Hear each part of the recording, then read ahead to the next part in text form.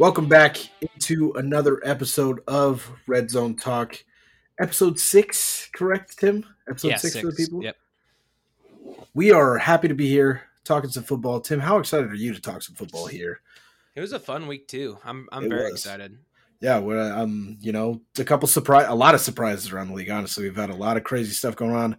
Unfortunately, a lot of injuries, but we'll get to all that fun stuff as we go along. Obviously, the second episode on video. Hopefully, you guys checked the last one out on YouTube. This one will also be up on YouTube. It does take a little bit longer to post. You may have to wait till around noon on Friday, but it'll be up there. Yeah. Also, still out on Spotify, Apple Podcasts, everywhere we usually are. So It is video on podcast on Spotify, right? On Spotify, yeah. So you can view the video on Spotify if you want to. If you don't want the YouTube ads and such, yeah, hit us up on Spotify. We're there. So I completely lost my train of thought. But you ready to jump into it? Yeah, let's just go. Let's go. Why not? So, trivia this week. I got some 3 questions here for you. Hopefully, they're not too easy. I'm sitting at 5-4, so you need a 2-1 week here to tie it up. Yep. So, no pressure. If you go 3-0, we're ending the show early. I'm getting out of here. You take the lead, cutting it. We'll cut it at 45 minutes after trivia is over. You know? Yeah. So, all right. So this one's for the fans out there. I know we got a lot of Cowboys fans, obviously. So we're going to kick it to the Cowboys all-time receiving leaders. I can't remember the number. I told myself 1, 2, 5. 5 of the top 10 guys on the Cowboys all-time receiving list. Normal list rules apply. 3 strikes. Okay. You got 2 hints for 3 questions. Fire away, my friend. Michael Irving. Number 2. Yeah, not number 2. Really? Number 2. Yeah, you'll know the number 1 guy. Dez Bryant.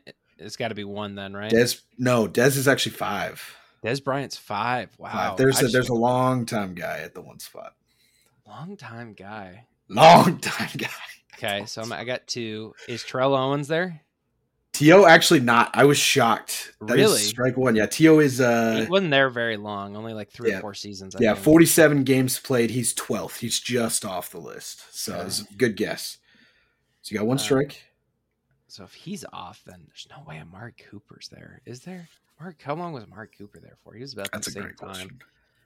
He was about there 4 years. So I don't. If T.O. couldn't do it in 4 years, I don't think Amari Cooper could have done it in 4 years. Well, I guess T.O. was hurt a little bit in Dallas, I think. Man, I am not gonna lie. Like, my Dallas Cowboys knowledge is not stellar. Yeah, this one might be a little tough, but just as a free one, the receiving yard mark to get here is 3,728 yards. Oh, I'll guess Amari Cooper then. Amari Cooper's 9. Okay, right? He squeaked in there, just over 100 yards in. T.O. is just like 200 yards short, so he's very close. He's on that line. So I got 3. You got 3, 1 strike. Okay. There are some memorable names on here. So is there really? I mean, there's a couple. I mean, a couple that you wouldn't expect, but like pre-90s Cowboys, I just don't think I'm going to know. I'm very tempted to guess Michael Gallup just because he's been there for so long. So I think he could get over the 3,000 yards, but I don't know if I want to throw that. I got 1 strike. I'm going to throw out Michael Gallup. I might as well.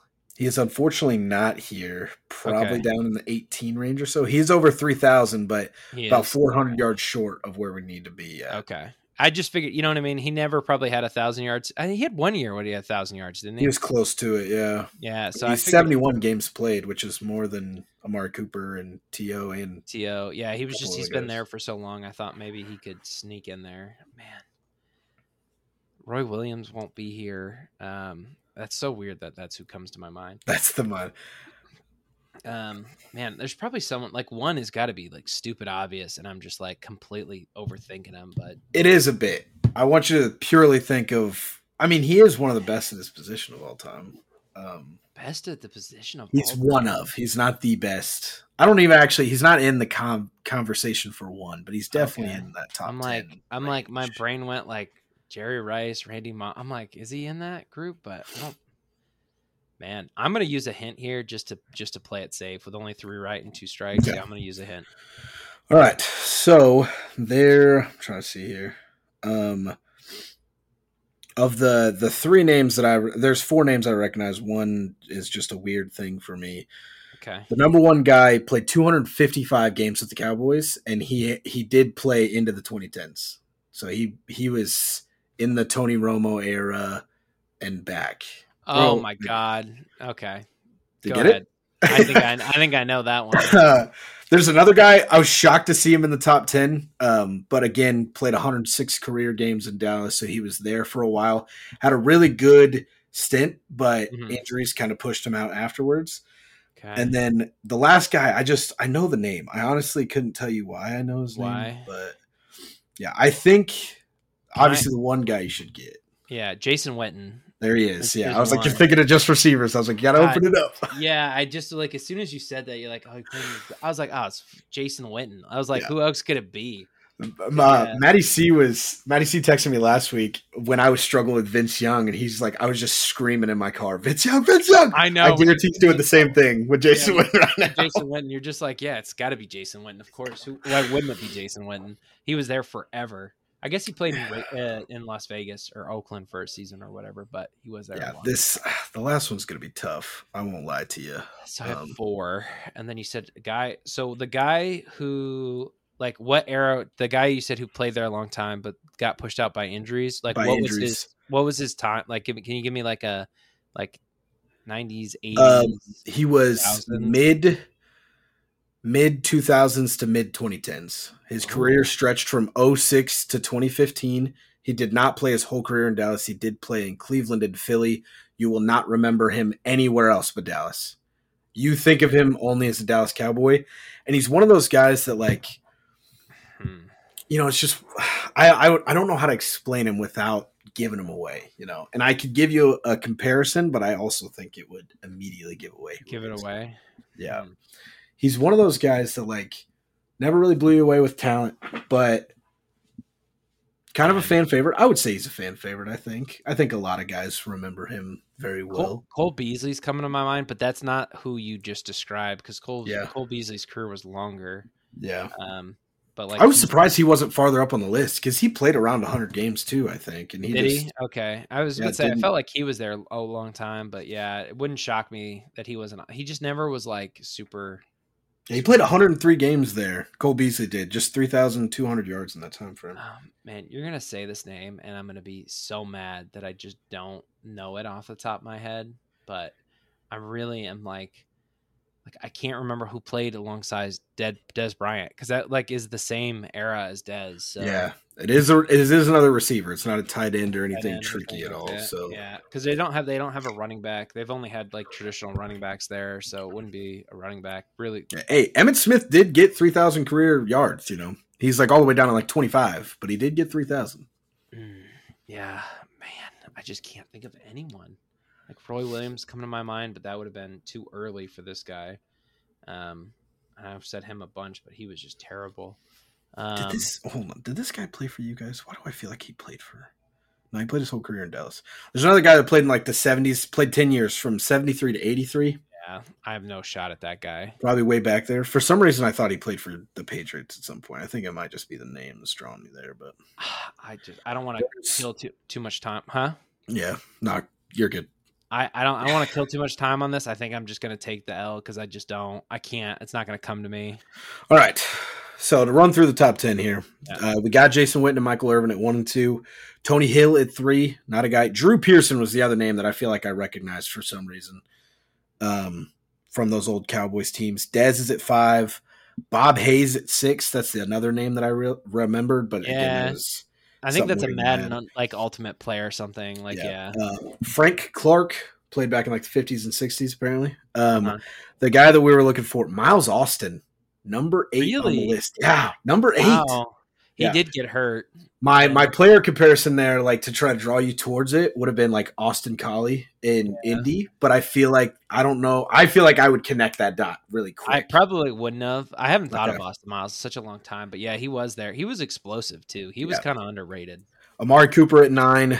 Doug Cosby at 10, and CeeDee Lamb actually is the 11th spot. He's already passed I didn't even T.O. think about CD, but yeah, I guess only 3 years there. There's no way he would have hit that mark. He's got 4 games more played than T.O. and about actually only about 30, 40 yards more than T.O. did too. So on pace. I mean, that's a good comparison. He'll probably pass Mark Cooper this year as long as he doesn't get hurt for sure. Okay. Good for CeeDee Lamb. Tough start, but I knew that was going to be a little rough. It's not your favorite team or everything, but I was hoping with 5. I felt like 4 was too easy. Like Dez, Jason Witten. Yeah. I felt like 4 was easy. So, all right.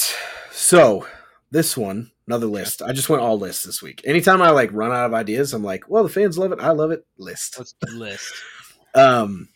We are looking at the top 20. There's 11 quarterbacks that are in this top 20 range.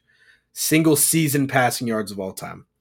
And to be fully honest with you, I didn't even think about how many guys I wanted you to name until just now. Okay. So 11 guys. There's 11 guys that fill the top 20 spots for the single season passing leaders of all time. So the best individual seasons. Yeah. Honestly, I think you could probably get all 11. Yeah. I kind of want to ask for all 11. I think I'm going to. If you give me 3 strikes, I might be able to. 3 strikes, all 11. I think you could get there. Drew Brees is here. Drew Brees is here 5 times, maybe 6 actually. 6, yeah. He's really good. Yeah, he was good. Aaron Rodgers is here.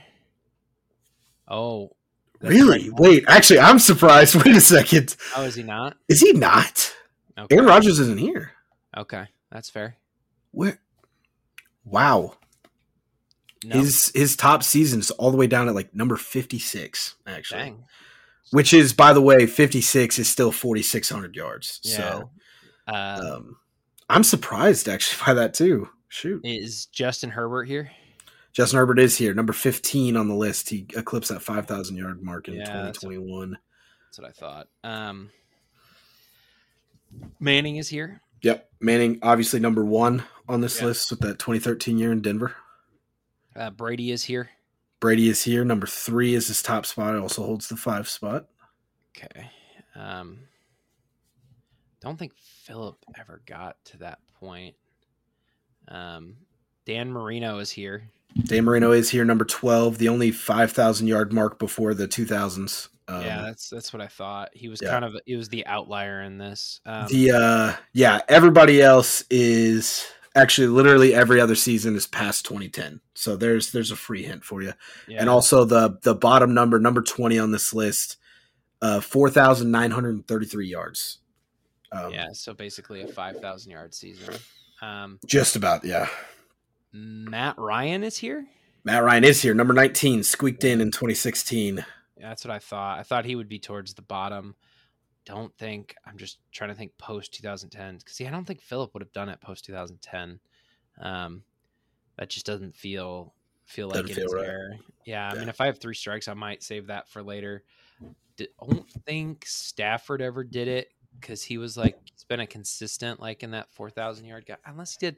Actually, no. Did Stafford do it? Stafford's here. Stafford did do it, yes. Yeah. I'm glad you doubled back on that one. Stafford, number 14, his 2011 season in Detroit. I was about to say, the 1 year with Calvin Johnson, he probably got there. When Calvin had 1950 that year. So I'm missing 4 guys. You have Peyton, Drew Brees, Tom Brady. There's one missing, 2. I think I have 7. Yeah, you're 4 guys for 11. 4 guys. I'm forgetting some of the Mahomes is here. Yes, Mahomes is here. That's 1. Yeah. So 3 left. I may cut you off at 10 because the last one is a bit sneaky. Okay. Just kind of depends on how the strikes plays out. We'll see. Okay. I don't want you to lose this one. 1 strike. And then so Mahomes is here. Herbert is here. There is 1 active guy that you have not gotten yet that is here. One active guy. And it's probably the name that does not belong on this list. Oh, okay. Oh, I'm not going to chase that guy then. I was like, Allen's definitely not here. Who am I? Actually, that's actually kind of a tricky one to tell you that he's active. He's not a starter, but he's active. Interesting. He is an active quarterback, not an active starter. Is he on a roster? Yes, he is. Man, that makes me want to guess Nick Foles, but that's just wrong. That is a bold guess. Yeah, that's just wrong. I was like, he was only a legit starter for two or 3 years. Man, who am I just blanking on here? I'm trying to think. Oh, no, Cam didn't do it in his MVP season. I'm just trying to run through MVPs in my mind. Oh, good. That's why I'm shocked Rodgers isn't here. I was shocked. Not even in the top 50. That's crazy to me. That is crazy. Never got close. Because I knew Marino would be on here as like because Marino was thrown for 5,000 yards like when no one was even coming close to it. Yeah, 1984 was the year he did it. And Breeze has been doing it for like ever. Yeah. Oh God, do I need to burn a hint on this that I'm just like that blanked out on this? Ooh, that's bad. This is like kind of sad that I'm like. I think you can get the active guy if you sit here and think about it, because it was a 5,000 yard season. It's not like this guy isn't the guy that's sitting at 20.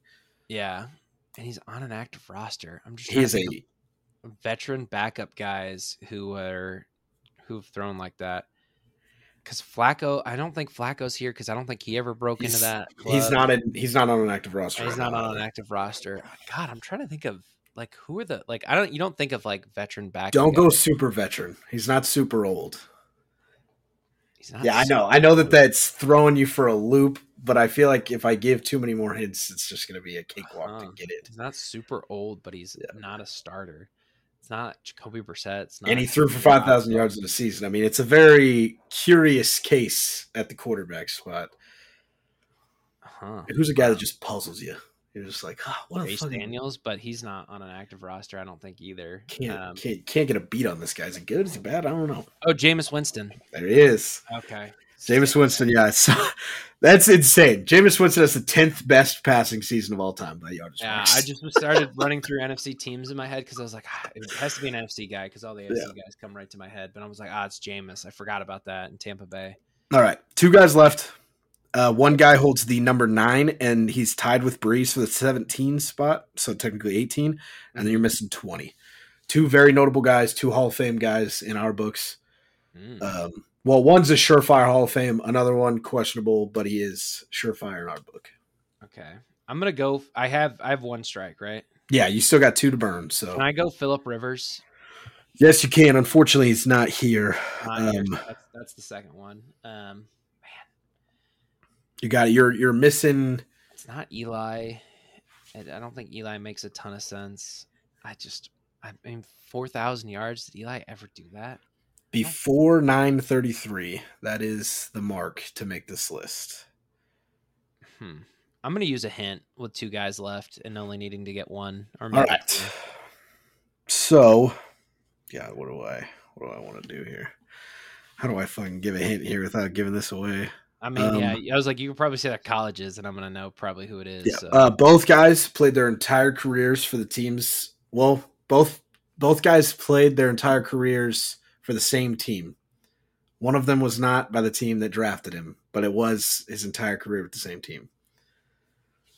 So and both Eli's got to be on there then. Is that an official guess? Yeah, I'm going to go Eli Manning. He is. He squeaked it. That's the number 20 spot, right at that 4.933 mark. Damn, good for Eli. 2011. Shout out all our Giants fans for being a doubter on that. Yeah. Can you give me the hint for the other guy? I want to see if I can get it. I mean, he played for he just retired a couple years back. Played for about 18 seasons, probably. I think if the math is right there, maybe. No way, it was Big Ben. Yeah, Big Ben. 100%. Yeah, Big Ben at number 9, and then also at the 18 spot. Oh, I guess I wouldn't have thought he threw it like that, but yeah, Big Ben slung it around quite a bit. As much as I hate to say it. Do what? What year did Big Ben do it? His best year was actually 2018. He threw for 5,000, and then 2014 and Le'Veon. Yeah, and then 2014 he just missed 5,000 barely. Okay, crazy. Yeah. I threw those guys out early because I was like, it wouldn't be like wouldn't be that guy. Yeah, first thing I did was like, okay, 04 draft class. I was like, couldn't be Eli, couldn't be Ben. Maybe Phillip did. That's my favorite thing was like the second thing you say, like, couldn't be Eli, and I was like, really? That's the thing is I can't make a face anymore either. You're gonna see me. All right. This one is tough. And then the other thing is I didn't really figure out how I wanted to ask this one. Okay. Maybe I'll let you pick. We're looking at most games played, regular season only. So it's just most appearances in regular season NFL games. Now, special teamers litter this list. Mostly kickers. There are a couple punters that litter this list. Yeah. Do you want to get, do you want to be able to guess kickers? Because you may have to guess a couple more if we're guessing those. Or do you want to take special teamers out of it and just go position players? Oh, God. That's the question here. I don't like all-time kickers that much, so I think I'd rather stay away from them. Stay away from them? Okay. Yeah. So just outright, I'm going to eliminate any special teamer. So like George Blanda, not here because he was a kicker and a quarterback. Okay. And then I think like I said, there's a ton of kickers. Long. The only other guy that would really get bumped outside of that would be there's some Trey Junkin played. He was a long snapper, tight end, linebacker. He's listed as all three. So he does not count either. Okay. So what makes our list here? 1, 2, 3, 4, 5, 6, 7, 8, 9, 10. 10? Yeah, I think I need probably at least. I'll give me 6 of them. 6, okay. Yeah, and that's just a random number I pulled. So okay, Tom Brady, number 6. Brett Favre. Number 1 on our list. Brett Favre is here as well, yes. Yeah. Trying to think long careers. Most of these guys got to be quarterbacks because quarterback's the only thing you can play for a long time and play pretty consistently without getting hurt. I'd imagine at least. I'll give you a free hint on this one. Of the guys we are looking at, you've named 2 of the 3 quarterbacks actually already. There's quite a few position players on here that I was surprised by. Man, is Breeze going to be here? Well, he got hurt for a year and then split time with Philip Rivers and And the mark to make our list is 271 games played. Oh, okay. Oh, now that you've given that, that narrow it down? Perfect. Oh, yeah. Give me another free one. Peyton Manning's not here. I didn't think he would be. He just misses 266. So he was hurt for one whole season. Yeah, if not. And then he retired decently young. Like, they didn't play into his late 40s. Yeah. Decently young is 38 now for quarterbacks. Yeah. I have 2 out of the 3 quarterbacks. Is the other quarterback like post 2000? Yes. He is. His whole career was post 2000. Okay. Couldn't have been Manning. Man, Eli retired too young. I mean, we're going back. This list is like a repeat of the last list here. Yeah. That could be Philip Rivers. Philip Rivers played for a long time, and I don't think he ever got hurt. So I'm going to go Philip Rivers. Philip Rivers is not here. I am kind of surprised. I don't think that's a terrible guess. Let me see if I can scroll down and see where he landed at, if you want to keep guessing. Because, yeah, like he wouldn't have been – I don't think he ever got hurt for a whole season. Maybe he missed games here and there. Yeah, I mean, he is actually way down this list. Tied with Terrell Suggs, 244 games. So, yeah, he missed it by about 20. Okay. Which isn't really a lot when you think about it. Because, I mean, he was like 41 on the Colts. Trying to think of quarterbacks who played in their 40s. Like, it's just so hard because Brady set the bar so high that it's like he did, yeah. Him and Favre played forever, so it's like who else played that long? I'm probably gonna bump down the number of guys you need because I think 6 is a little too high. I'll probably set it like maybe 4. It's also possible. Like once we get into positional players, it's. I mean, yeah, I think there's one guy I think is super obvious. He had a very, very long career. Jerry Rice. Jerry Rice is here. That's exactly the guy I was talking about. Yep. Yeah. It's so crazy when you look because obviously he retired for a year or 2 here, but it's listed he played from 1985 to 2004. Yeah. Which is, I mean, as he came back, played for Seattle and Oakland. So that was like a weird stretch of his career. He was on my like short. This quarterback is really trying to figure out which quarterback this could be because Big Ben didn't play. I mean, Big Ben I guess played longer than. Did he play? Yeah, he played another season past Philip Rivers, I think, or maybe they retired the same season. Big Ben did get hurt quite a bit, though. Yeah, that's a good point. Yeah, he rammed his motorcycle into the wall without a helmet, so that's not the guy you want to pick for an all-time. He's surprisingly still, like, with all the kickers included, he's 57 on the list. But Eli had that Iron Man streak, so it makes me want to guess Eli. Because they benched him. Was it for Geno, I think, in New York? And everyone was pissed because it broke his streak. Yeah. But was that because they were asked that year and they were like, oh, we're going to bench him instead of just playing those other 6 games. Man, could it have been Eli? But I think Oh, and he stayed on a year with Daniel Jones, didn't he? I think so. Oh, but yeah, that won't count. Well, it won't count because it has to be a starter. He has to appear in the game, which of course is. Yeah. I mean, I guess I don't know if being a holder counts as appearing, but he wasn't be a holder; it would be a punter at that point. Yeah, too late in the year. Damn. Man, that quarterback's really bugging me. Of the guy, I'll give you one hint. You've already said his name. Mm-hmm. Oh, you have mentioned him once along the way. Eli, Ben, Phillip, and the only 3 quarterbacks I think I mentioned. Oh, that and Drew Brees, but it can't be Brees. It can't be him. There is an offensive lineman here. There's a corner here. 2 defensive ends, a linebacker. And I'll actually open it up to the top 11 guys. There's 2 tight ends here as well. Oh God, this is gonna get ugly. It might. Man, it makes me think like could Jason Witten be on this list because he played forever, and then it also makes me think about Jimmy Graham because he just kept like playing on irrelevant teams. That's true. Whatever. For a long time, but he can't. I don't think he was a consistent enough starter on those teams to probably get. I'm gonna go Eli Manning for the other quarterback. Is that right? Eli Manning is not here, unfortunately. Damn. Down the list quite a ways. I already guessed Phillip Rivers, right? That was my other strike. I believe so, yes. Okay. I believe so. Even if it wasn't, he's not here, so don't burn him. Yeah. So it has to either be Brees or Roethlisberger? Yes. Man.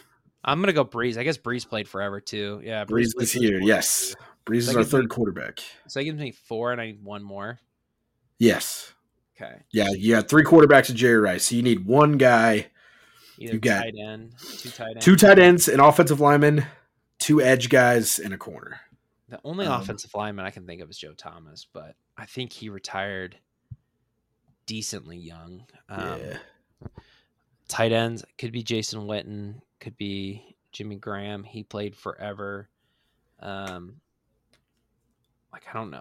Like Shannon Sharp started playing in the 80s, and he played all the way to like 2002, 2001. Like, no, I don't think he played in the 80s. Yeah, he did. He played in the 80s. Question is, as a 6th round pick, or was he undrafted? How quickly did he start though?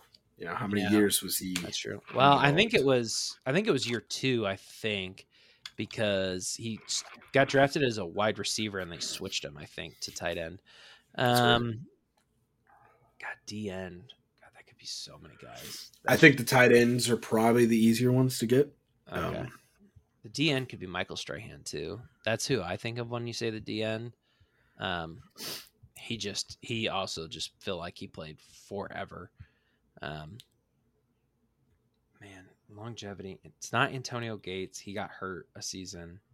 Just trying to think of reliable tight ends. Gates is actually a lot higher on this list than I thought he was, but he is not. He's not one of the 2 guys we're looking for. Yeah, I didn't think so. Tony G played. It could be Tony. You know what? I'm gonna guess Tony Gonzalez because he played forever. Yeah, you scraped it in. He was when I opened it up to 11 for our second tight end. He's the second tight end. Yes. Yeah, because he played for Atlanta and Kansas City, so he played. He played with Matt Ryan. I'm pretty sure for a year or 2. Yeah, he played from 1997 to 2013. Yeah, so. That's nuts. Who are the other guys? Jason Witten was our 10th guy. He was our other tight end. He was. Okay, yes. Damn. I almost the second you were like, man, this is a lot like the last one. I started looking, I was like, holy shit, it kind of is a lot like the last one. Is. The other guys we're looking for, this is actually a super fun fact. It's crazy. Clay Matthews for linebacker and Bruce Matthews, also the offensive lineman. So 2 of the Matthews brothers on this list. Bruce Smith. Okay, Bruce Smith. Did Clay Matthews, didn't he finish his career out with the Rams, or did he play after that? That's Clay Matthews Jr. We're looking for his dad, Clay Matthews Sr. Oh, got you. Okay. I was like, man, that Clay Matthews? I feel like he didn't play that long. No, Clay Matthews Sr. and Bruce Matthews. Bruce Matthews was the offensive lineman we were looking for. Yeah. Bruce Smith and Jim Marshall were the 2 DNs. And then Darryl Green at corner was our other guy. Those were Bruce Smith, did he play for anyone besides the Bills? Like, did he stretch that career out longer than I realized? Yeah, he played from 85 to 99 in Buffalo and then 2000 to 03 in Washington, actually. Yeah, I probably wouldn't have known the Washington years. So I didn't know he played for anywhere other than Buffalo. So yeah. Yeah, of course, kickers littering this list. Can you take a wild stab at any of the three Like kickers? Morton Anderson has got to be one. on here. Yeah, that's not shocking. He played for a century. Adam Vinatieri's got to be on there. Number 2. Has Johnny Heckler? Is there an active guy on the list? Is Johnny Heckler on this list as like a punter? No, okay. And they would be down here. Let's see. There is an active guy. He falls at 51. He's a tight end. He's a tight end. And it's not Jimmy Graham. Yeah, it's not Jimmy Graham. Who's an old tight end at 51? I have no idea. Who's that?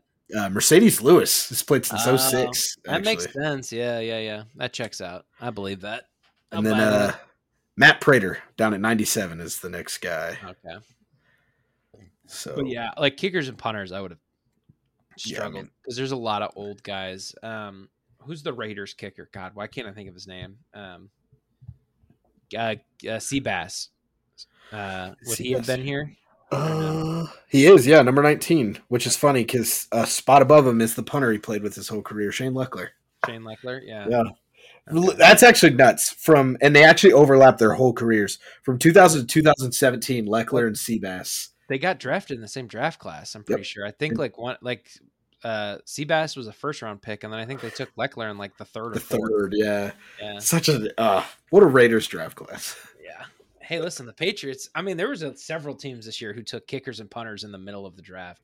Because I think the 49ers took a kicker and a punter back-to-back picks in the third and fourth round. A first-round pick on a kicker is crazy. Though. And then now that never happened. Never happened. Never would it happen. That GM would be fired immediately. Patriots took a kicker and a punter in their middle rounds too. So I don't think it's a terrible thing. Not in the third, no. Get a guy on contract. Like you don't have to sit there and worry about trying to pay an undrafted free agent every year. Yeah. No, it's crazy because like people like don't realize like I don't know, it's so weird to think about like having to worry about your kicker. Like this is the first time in my lifetime as a Patriots fan that like we've had a rotation of kickers. You're like, man, I don't know if we're gonna make this one. Well, like we had Adam Vinatieri for a long time, and then as soon as he left, we had Steven Gostkowski. Gostkowski came over, came over. True. So it's like we had two guys who played 7+ years as our kicker. You know what I mean? Like and we're one of, if not the best kicker in the league at the time. Top 5 kickers in the league. So like that's how I feel in the last 8 to 10 years now with Justin Tucker. So yeah, and then we brought in Nick Folk, and I was like, oh okay. And then like this year with the rookies, it's just been. I mean, they haven't missed or done anything crazy, but it's just been weird to be like. Yeah, trust me, I remember the Billy Cundiff days, don't you? I remember the infamous wide lefts in Gillette too to boot. It's like, it's just crazy. Like thinking back, like, in my lifetime, there's been like you've never had to think about it. Yeah, like you're like, 55. Just throw them out there. They'll be fine. These guys have all kicked game winners in Super Bowls. Like whatever. This doesn't. That's true. Yeah. Like whatever. I guess they'll be fine. Gostkowski was actually like terrible in the Super Bowls for whatever reason. Really? I didn't know that. I think he missed I think in the 2 or 3 Super Bowls he played, I think he missed a field goal in like 2 of them or something crazy like that. Wow. As good, not as clutch as one would think, but when it mattered, he made it. So true. We still he didn't cost you the game at all ever. So yeah. Well, cool. You ready to start talking some headlines and stuff like that? Bring it on. I don't know. I'm sure a lot of you have heard a lot of people talk about this, but I feel like this is one of those times we don't always want to talk about what the national media. I feel like I'm shaking my camera so much right now, and it's a little just bit. My hands on my desk. Everybody, just look at me instead. It's okay. Yeah, just look on the other side of the screen. But this is one of those ones that I feel like you can't not talk about. Go ahead. No, you're good. I thought you were. My name is just covered up by how the light's hitting the wall, and I just wanted to see if it's not. It's actually in the other corner for me. Oh, and nice. I don't think they show this. I think this is just for you and me. Oh, well, now people are confused. But I could be wrong, but I don't think it showed up before. But now we're getting into something off of here. But we normally don't always talk about things that everyone else is talking about, right? We try to make the show different and unique for you guys. But the whole Justin Fields situation is something we just absolutely have to talk about. we're obviously recording this on Thursday. So the 49ers and Giants are playing right now. But now we're more into the aftermath of this. Now it's kind of all played out. But yeah, Justin Fields made some comments talking about his coach. He said on Wednesday he feels like he played robotic against Tampa Bay while adding why he thinks that's the case. And this is, now I'm going to start the quote here. So begin quote. It could be coaching. I think they're doing their job and they are giving me what to look at. But at the end of the day, I can't be thinking about when the game comes, Fields says. I feel pressured. I feel prepared myself throughout the week. And when the game comes, it's time to play free at that point, thinking less and playing more. Boy, is that I think it's one of those situations too, where we always rail on quarterbacks for being robotic, right? Giving the generic answers time and time again. It is expected. Yeah, you're not supposed to be candid or controversial as a quarterback. You have to be the even-keeled, hey, we won, my teammates were great, hey, we lost, it's my fault. That is your job. Yeah. And so it's one of those things that, like, I hate to hammer a guy for telling the truth, right? And I think there's a lot of truth in what he said. I agree.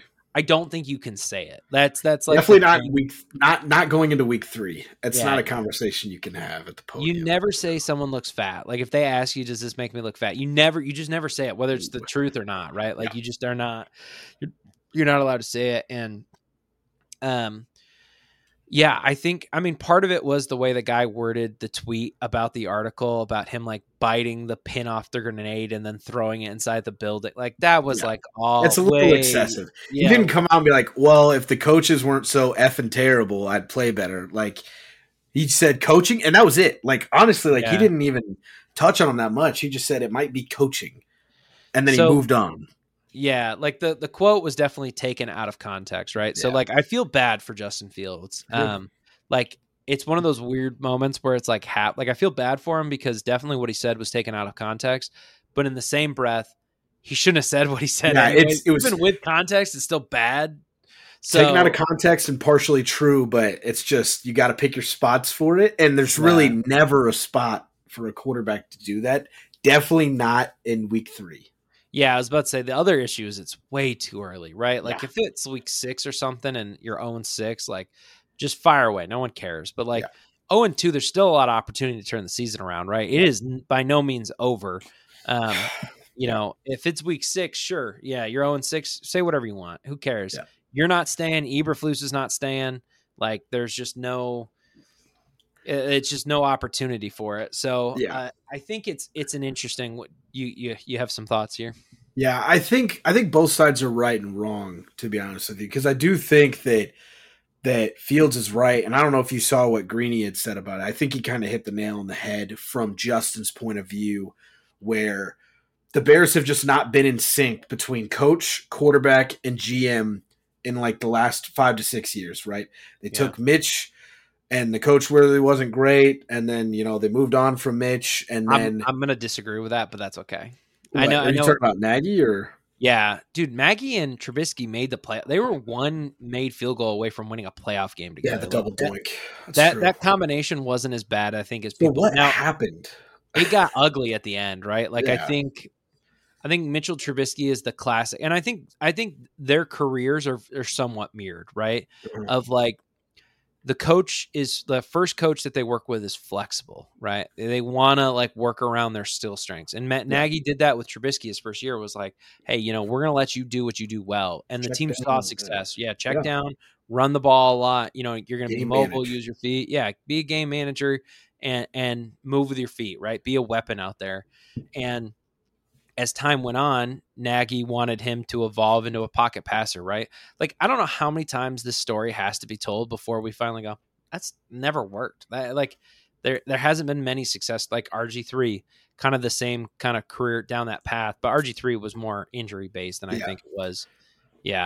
Evolution. And where they stumbled was after everything that had failed there, right? And they move on from Trubisky. They're like, we're going to give Nagy one more shot with Justin Fields. And so now you've stunted Fields because you canned his coach after the first year, and you've now brought in another guy But who knows if if Fields is the quarterback that, Eberflus wants in his offense going forward.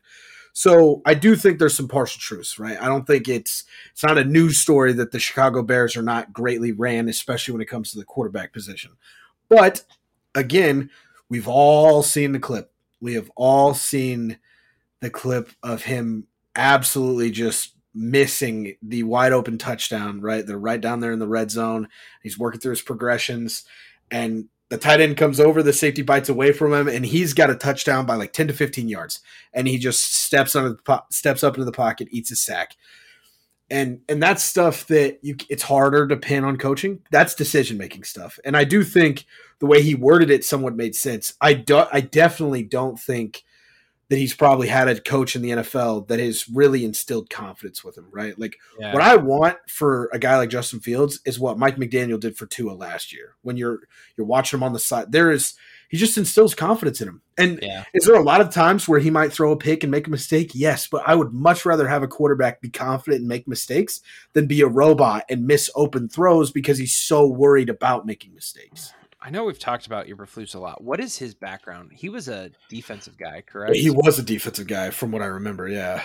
I think that's always been the issue. He's Indy's defensive coordinator, right? If I remember right, last year. Yeah, 18 to 21. Indy's and again, coordinator. I don't know when teams are going to realize that it's hard to justify the defensive head coach in today's day and age, right? There are obviously going to be some because there are very high end ones that are going to work and make it work.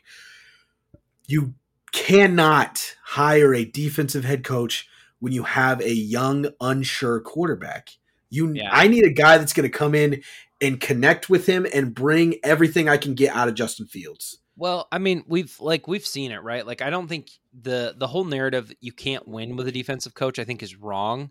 But I think with the right case scenario, I think you can have a defensive coach, right? Like, I think Brian Flores will be a head coach again in the NFL. But I think it'll work. It'll work, but he just can't have a first year, second year rookie QB. I think he has to come into a spot like, I don't know. I'm trying to think of one. New Orleans. Yeah. Come into a spot with a vet and take over, let somebody run that offense that's familiar with that quarterback. Kind of like what the Jets did this year, right? Like, okay, hey, the young QB is not working with the defensive coach. Let's go get a vet. Like, I think that is kind of the path to success when it comes to that stuff. Because I think a lot of these guys are viable head coaches in the NFL. I just think it has to be in the right situation. Right spot. And this is the definition of the wrong spot for Eberflus and Fields. So both sides are right, both sides are wrong. And it just sucks. Like, I feel bad for Justin Fields because I do think he's getting a lot of unnecessary hate. Because when you sit there and look at the background of it, you're like, oh, they brought DJ Moore in, and we talk about how important coaching is all the time. And he's had 2 coaches in 4 years. Is that right? 4 years, 3 years, 2 years. He's been there. This is year 3, and then he's had 2 coaches. 2 coaches in 3 years. I mean, that's not a great ratio, right? So they've done well with the roster. I do like what Ryan Poles has done with the roster a lot, but I mean, I think it's just too little, too late because you can't. They're probably not going to move off Eberflus at the end of the year. And even if you do, like, trying to find the right guy for Fields now seems pretty – like, it had to have happened this offseason, right? And it didn't. I feel like the window's kind of closed on it, unfortunately. I do think if the right team gets him in the building that he can succeed still. I think he has all the talent in the world. But I think his confidence is shot, especially after this week. I mean, he got railroaded. That was – probably the number one story and definitely the number one play that I saw on repeat all over social media was him missing that wide open touchdown. So, I mean, he's getting railroaded a bit by the media, so I can understand, the frustration. But again, man, and also, like, you're like, oh, you can't say that week 3. And Greeny mentioned this too. Like, this kid's played 3 years in the NFL, and we don't really know almost anything about Justin Fields' personal life. Like, he has been exactly what you want from a quarterback at the podium for 2 years now, extremely mature, in and out, gives your generic answers, your team guy, and he goes out despite being absolutely hammered and having 2 coaches and everything and all the reason in the world to go up there and be like, what do you want from me? And, he's eating it on the chin. And finally this week, it may have gotten a little bit of the better for him or the better of him. But, I do still think he is talented. Yeah, But I think people were piling on a little bit when they were talking about like how he was never going to get drafted in San Francisco. But it wasn't a match there, right? Like he could never throw with timing. Like that wasn't something like that's not the kind of quarterback that Kyle Shanahan is going to chase. I would have loved it. Well, here's the thing: you say that, but they drafted Trey Lance. Like, right? How much of they could mold Trey Lance? Trey Lance wasn't a developed QB. They thought they could develop Trey Lance in the ways they wanted. I would have rather taken just if I'm going to have to mold a guy, why not take the better of the two guys to mold? Okay, you know? But I'm also under this conspiracy theory to be very clear of that when it came to that draft, Kyle Shanahan wanted Mac Jones, but John Lynch wanted Trey Lance, and then John Lynch won and got Trey Lance. So, like that's, I mean, whether that's the truth or not, we'll never know. I agree with you. That's kind of what I believe happened, right? I 100% agree with you because again, who has the power to make the move to 3 to go get Lance? Yeah. John Lynch did. You know, like there's no way Shanahan wanted to go up to 3 to get Jones. And I think we're starting to see the turn of like Shanahan's probably going to have a little bit more of a say of like, okay, Brock Purdy's the guy, we're going to pay him. You know what I mean? Like, I think you're going to see a little bit more of that. I don't think they're going to be as, rushed when it comes to that. You know what I mean? I think, I don't know what I'm trying to say, but I think Kyle Shanahan's going to have more input when it comes to, the groceries. As he should. Like John Lynch is a damn good GM, but when you have a head coach that's talented, he should be somewhere in the process, should be a heavy part of it. I mean, it's a top coach, like who do you want on the field, So I'm just saying, I don't know if the Justin Fields situation works out any better in like a place like San Francisco, but I think there's a lot of places that it could have worked out way, way, way better than it did. Way better. Yeah, 100% better. Definitely a lot of places it could have ended better. I think it would have worked out in San Fran just because of I think Shanahan and Lynch would have been like, we're going to make it work. We're going to go all in on this style of play. Yeah. Yeah. They've made it work with pick 255, so. Yeah. But I think maybe San Francisco's the bad example, but I think more of the Jets. Like I think if he's on the Jets, I still think they'd probably trade for Aaron Rodgers at this point, right? I don't think Robert Saleh is changing his trajectory of how good his career is. No. So it's all about where you're drafted. It really makes a world of difference and how much that team commits to your style of play, right? Like the Ravens did the best I think I've ever seen. Like no one's even gotten close. Yeah, like they've had the most success in recent history. I think I'd say since Cam Newton with a rushing quarterback because they were able to go all in and kind of build a system around that QB strength. To stylistically go from Joe Flacco to Lamar Jackson is the only reason Lamar worked is because of what Baltimore did, right? If you stick Lamar Jackson in Justin Fields' shoes, same draft class, same draft spot to Chicago, same coaching issues they had, I don't know if it works, right? He's a more talented quarterback than Justin Fields. And that's my favorite. Everyone's like, oh, what if the Bears drafted Patrick Mahomes at 2 instead of Mitchell Trubisky? And I'm like, I think his talent would have shown through it in the end because I do think Patrick Mahomes is that talented. But we have no idea. It definitely wouldn't have been as good. I can tell you that he wouldn't have 2 Super Bowl rings by now because he'd be playing in Chicago. That team outside of him is not good enough to win a Super Bowl. So where you get drafted heavily affects where you go. I don't think it 100% decides because I do think a guy like Johnny Manziel was just destined to fail. I think he didn't have the mentors and he just wasn't ready adult wise. He had a lot of other things going on right off the field. I think he would have failed no matter where he went. Especially like Cleveland just accelerated the process, right? Like he was going to be a long shot to be successful. And they were like, well, we're just going to accelerate this process and send you to the absolute dumpster fire team of the Cleveland Browns to boot, so. All right, let's jump into the next thing here. Let's talk about the Trayvon Diggs and kind of what that means for Dallas. I think the Trayvon Diggs ride has been one that we've kind of ridden on opposite ends, right? I think his rookie year when he was having all that success, I think we were maybe on the lower end on him. Yeah. And then I think last year we both kind of were like, okay, I like this guy a lot more. Yeah. And I think last year we started to shape and see him as a true number 1 corner. I think he got way, way, way better with better. I was going to say Dan Campbell, but that's just wrong. Dan Quinn, thank you. I knew it was so close. I was like, that's incorrect. But with Dan Quinn, I think this is a big loss, right? I think to lose your number one corner on honestly what the best part of the Dallas Cowboys team is their defense, right? Like that's what makes them who they are. It is the best part of that team. They have the number one defense in the NFL right now. So they've allowed 10 points in 2 weeks, and they play the Cardinals this week. So they're going to have some interesting, challenges going forward with the cornerback position, because I think Gilmore has shown he is past his prime. And he's not terrible, but definitely nowhere near as good as he was. He's okay. I don't know if I love him. I didn't really love him in the spot he's in, and now he's going to have to play a bigger role, and I don't love that anymore. So I feel bad. It's terrible. We don't root for these injuries. We're going to talk a lot about injuries today, but you never want something like this to happen, even to Cowboys fans. But I was kind of excited to see what the Cowboys could be about, but now I feel like they have a bailout of, we didn't have our number one corner. So and I hope that they can just rally and keep, because they've played super well, and I think they should be able to keep the momentum rolling, but there's no doubt that it's a large loss. But also, any Cowboys fans that are trying to hang it up after this injury, let's relax a bit, all right? I get it, yes. They're still a playoff team for sure. Yes, it's going to hurt. Yes, you're going to feel it in the long run. Yes, you're going to miss him come playoff time, especially, right, when you get into those high-powered shootouts and you need to stop, you're going to miss him.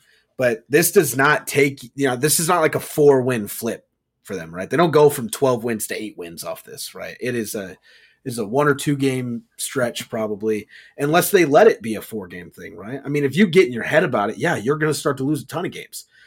If Micah Parsons is sitting there screaming at whoever they have lined up next to Gilmore every time, and they let it become a problem, it's going to ruin your season. And honestly, I think it might happen, because it's kind of Dallas's MO is the worst enemy of the Dallas Cowboys is the Dallas Cowboys at the end of the day.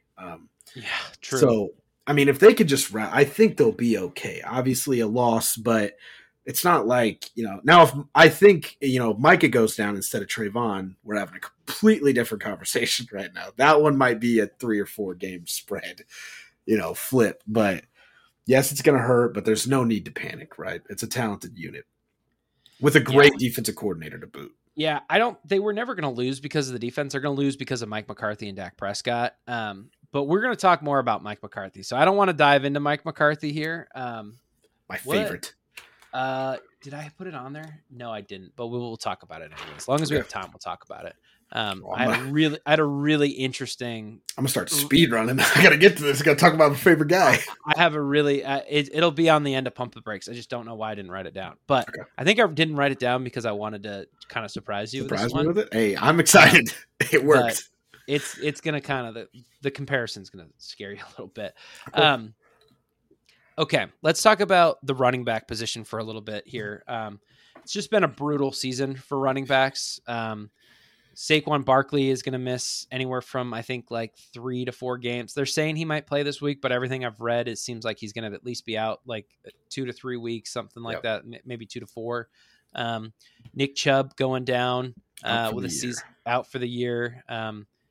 JK out for the year. Okay, I get all the Ravens running backs confused, whether it's JK, Gus Edwards, or Lamar. Yeah. All your running backs are just the same. I hate you.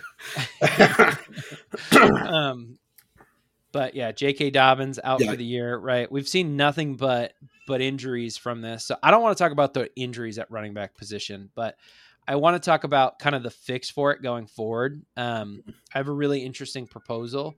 Oh. I genuinely, I think the Christian McCaffrey, James White style, like not to compare those guys as the one, but that play style of running back, I honestly think is going to be the future. Guys like Jamar Gibbs, Travis Etienne, Austin Eckler.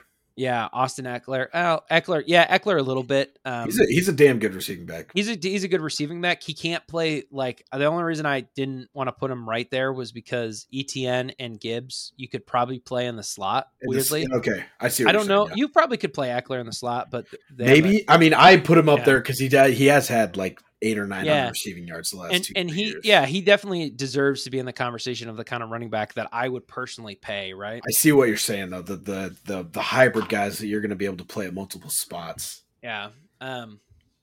Like you're going to see a lot more of the 4 wide receiver, 1 running back, and then, probably go to a 5 wide receiver set and keep that running back in, but he's going to play wide receiver more, right? Play outside, so you can motion him in to come back and play as running back. You can motion him out to play as wide receiver. It's kind of sick. I think that's going to be the future of the position, and I think we're going to see a shift in that. It's going to take a while because college football is far behind that. You don't see a ton of running backs playing that style. College football is still very your classic ground and pound type thing. Yeah. But I think the next wave, the next generation of running backs that we're already starting to see as rookies, right? You're going to have to be a great pass catcher if you want to see a second contract, because to be honest with you, those guys don't get hurt as much. Yeah, unless you're Derrick Henry. You're not. It's not a sustainable play style. And I honestly, we weren't going to see anything like Derrick Henry. Nick Chubb was going to be the closest thing that we were going to see. And now with that injury, I think it might be the cap or the nail in the coffin when it kind of comes to that style of running back, right? Yeah. The Superman doesn't exist anymore, kind of fallacy when it comes to that. Yeah, I'm worried. I'm not going to lie to you. Like, I haven't heard what the full report of, like, what Nick Chubb, like, what the injury is. Obviously, we know he's out for the year. But that's the same knee that he blew out in Georgia. I think it was a torn ACL. Was it just a torn ACL?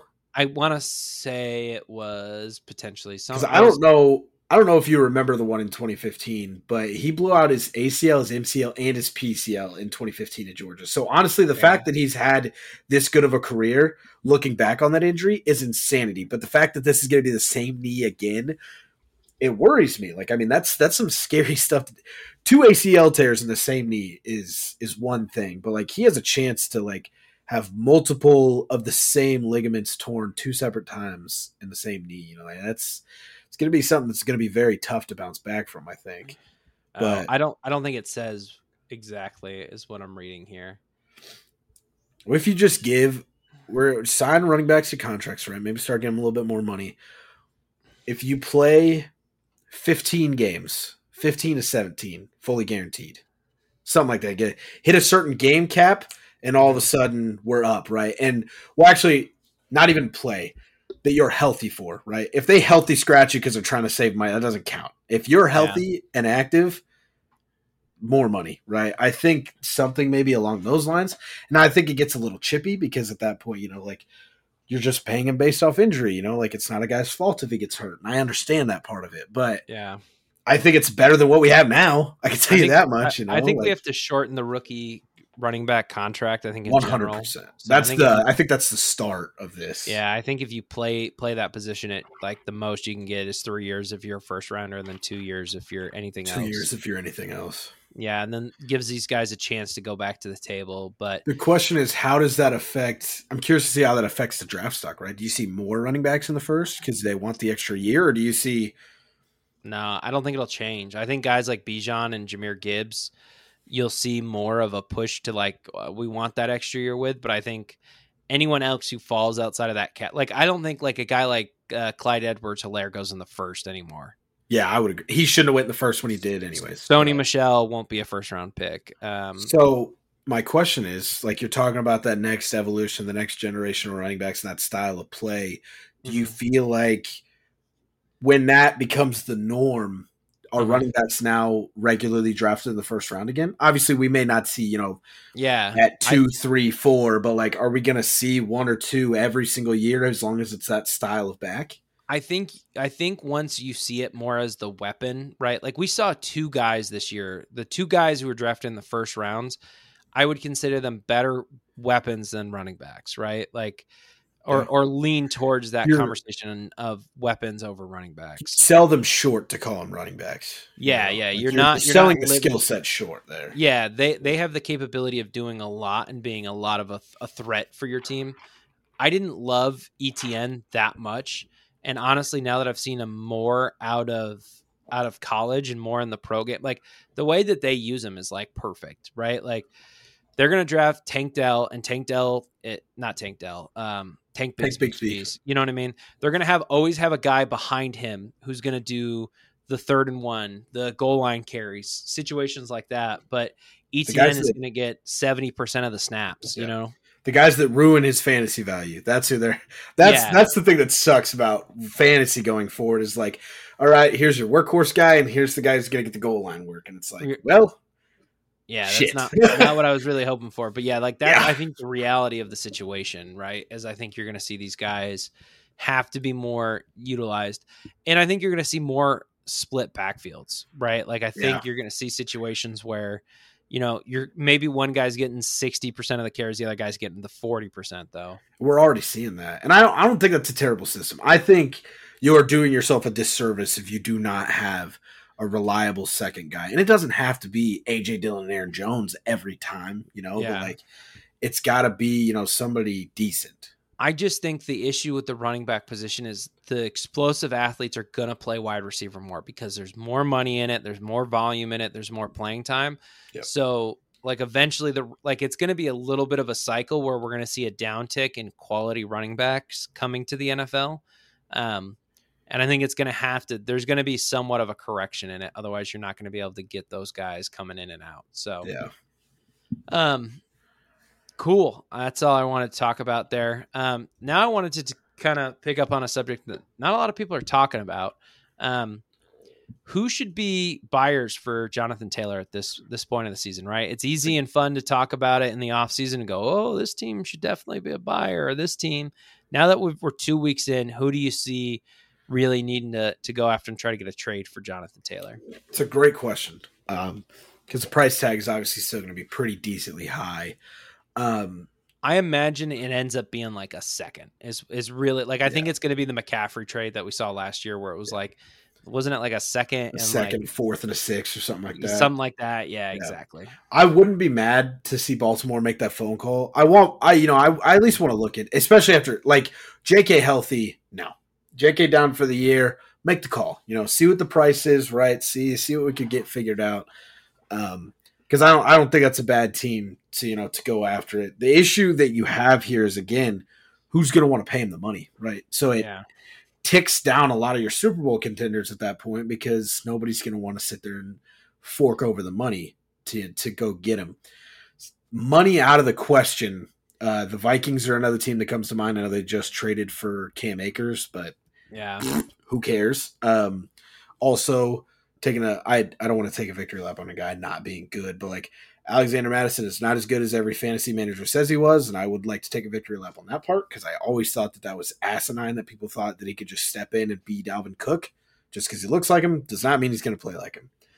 The Vikings come to mind. I would not mind Baltimore making that call. I'm trying to think. You're thinking they're probably going to want to send him across the NFC. They're not going to want to see him a ton. Yeah, I have a really interesting team for you here. Bring it. I think the Rams should make that trade. It's an interesting one. You're not wrong. I think they have. I mean, we'll talk about them a little bit later, but I think they have kind of met beyond those expectations. I'm trying to look up what Jonathan Taylor's cap hit is this year. It's 5.1. I was like, it can't be super high. Yeah, but I don't know how much of that the Colts would have to eat. Yeah, like if they traded him, I'm not sure what that would be. It'd be 4.3 if they traded him. Oh, that's pre 6-1 though. So, so they'd eat probably a majority of that actually. Yeah, so the money this year, not that big of a factor in the long run. Yeah, they would eat 800,000 of it, so you'd have 4.3 on the book. So I don't even think it's possible for the Rams to make that trade. I guess it's not possible for the Bills or the Ravens either, but I'm sure they could find a way to free up that space. Yeah, it's one of those trades where like we're gonna make the room. We'll find the room. But yeah, I think the Rams are an interesting team to kind of watch on that list. I think that could be a rather intriguing situation. I don't think the Browns will go after him.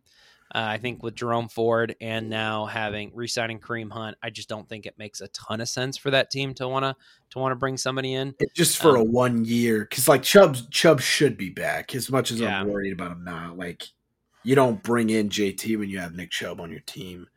The only other team that I found somewhat interesting that I thought would kind of make some sense would be the Cincinnati Bengals. You do a Joe Mixon flip, maybe? Yeah, like send Joe Mixon back, Mixon get off third. Yeah, mixing in like a third or something. Yeah, you maybe mix in a second, and then you bring in Jonathan Taylor. You get a little bit younger. It'd be hard to beat that offer. You know what I mean? Like, and I think that would give the Colts a better feeling about what their running back position will look like. You know what I mean? At least for this season, maybe next season, with Mix in there. And for the Bengals, it's a good upgrade. You know what I mean? And it helped take some of the stress off of Joe Burrow's shoulders. Yeah, and with the guys you currently have, I don't think it makes sense. But given the relationship between the two franchises and your incessant love to rely on the run game, I don't think New England's a crazy spot. I do think it's crazy to see them make – they're not a team that makes that move. Even if there is a necessity for it, they're just not a team that goes out after it. If you said the asking price was going to be cheaper, like I would say maybe, but the Patriots have been more pass heavy this year than I think I've seen them. Sure, It's just not typically like that. Jonathan Taylor's not the kind of running back that Bill O'Brien's going to be like, oh my God, I have to have that kind of running back. Sitting here just trying to cycle through teams like Seattle somewhat comes to mind, but Kenneth Walker, Zach Charbonnet kind of boxed that one out. I think they're out. So I think that's a good list of teams that would think about it. But yeah, I think the Vikings would be out, especially after adding Cam Akers. I think Detroit, if they don't take Gibbs, is like the perfect spot for me. That would be a great fit. No Gibbs, sure. You stack David Montgomery and JT together. I like a good that 1-2 punch for them. But yeah, I think and honestly, we're just talking about him being a weapon. Bring him in anyway. Like if the price gets low enough, fuck it. Let's go. I don't think it'll. It won't. Low. It won't. But I tell you that we've. A former coworker for you, current coworker for me, that would lose his effing mind if it happened. So, never know. Cool beans. We're actually on decent pacing today. Look at us keeping it together after a long trivia too. Yeah, after a long trivia to pull back in. So we're gonna jump into pump the brakes here. I will not forget my bonus to pump the brakes. We should have plenty of time for it, but I wrote a few less because I want to talk about them a little bit more. I think you picked quality over quantity, and I think you succeeded very well. So I think we should talk about them a little bit more. Sure. I don't know. I didn't know how to word this one, but I still like the way this is worded. Okay, Baker Mayfield will make the Buccaneers a playoff team. Man, they're 2-0. They have beaten who'd they beat? They beat the Vikings last week, and didn't they beat somebody pretty legit the week before too? I thought it was the Vikings week 1 and the Bears week 2. Right? I think you might be right. Yeah, you're right there. Yep. Man. Oh, I'm ready to be hurt again. I'm not going to pump the brakes. I'll put my faith in Baker Mayfield and probably get punched in the mouth again. But so this is the interesting thing with the Baker Mayfield conundrum, right? Everyone saw. I don't know if you saw the meme cycle going around where it's like Baker Mayfield wins us back over. He plays really well for 4 weeks. Everything falls apart. He blames his head coach, and it's like you are here in the cycle. I saw that where it's like we're in the processing. We're in the building confidence here. Yeah. So. I don't know. They have, them starting off 2-0 is slightly building confidence in me, but they have a really easy stretch of their schedule kind of after, I don't know what week that is, but, really realistically hard teams they have the Eagles this week. That'll be a really tough game. They have the Saints, which depending, one of those teams is real. One of those teams isn't, right? And I think the Saints to me at 2-0 have been a little bit more, there isn't as much substance there is what I'll say with it. Barely beating Carolina. And then barely beating Tennessee. They held on to a thread both those games. We always say it ends up going 50-50 in those one-score games. Go ahead. Their defense is what makes that there. And Tampa Bay's defense is well enough talented too. They're just not playing well enough right now. Whereas New Orleans, it took Tom Brady 3 years to beat the Saints in a Buccaneers jersey for a reason, right? They planned it well. They didn't have a lot of success in those years outside of being 5-1 against Tom Brady, but it's still something to hang your hat on as a defense, right? So I find it hard to believe that they're not going to, handle Baker Mayfield, but they've just been squeaking wins back in, the last 2 weeks. So I'm just going to jump into the last 7 games of the season for them. They are at the Colts. They have the Panthers at home. They are at the Falcons, at the Packers, have the Jaguars at home, have the Saints at home, and then they're at the Panthers, right?